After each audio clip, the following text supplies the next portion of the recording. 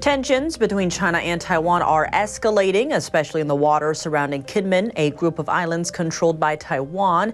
Kinmen is situated only about 3 miles from the southern Chinese city of Xiamen. On Monday, 6 Chinese Coast Guard officers briefly boarded a Taiwanese tourist boat nearby Kinmen and conducted a series of checks. That's after Chinese authorities threatened to carry out regular operations in the region the day before.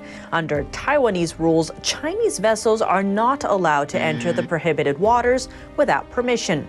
Beijing lashed out at the operation, saying China doesn't acknowledge any of the prohibited zones ruled by Taiwan. China has a history of harassing and monitoring Taiwanese boats, and recently these aggressions have been on the rise. Last week, 2 Chinese fishermen who had entered the prohibited waters died while fleeing Taiwanese coast guards.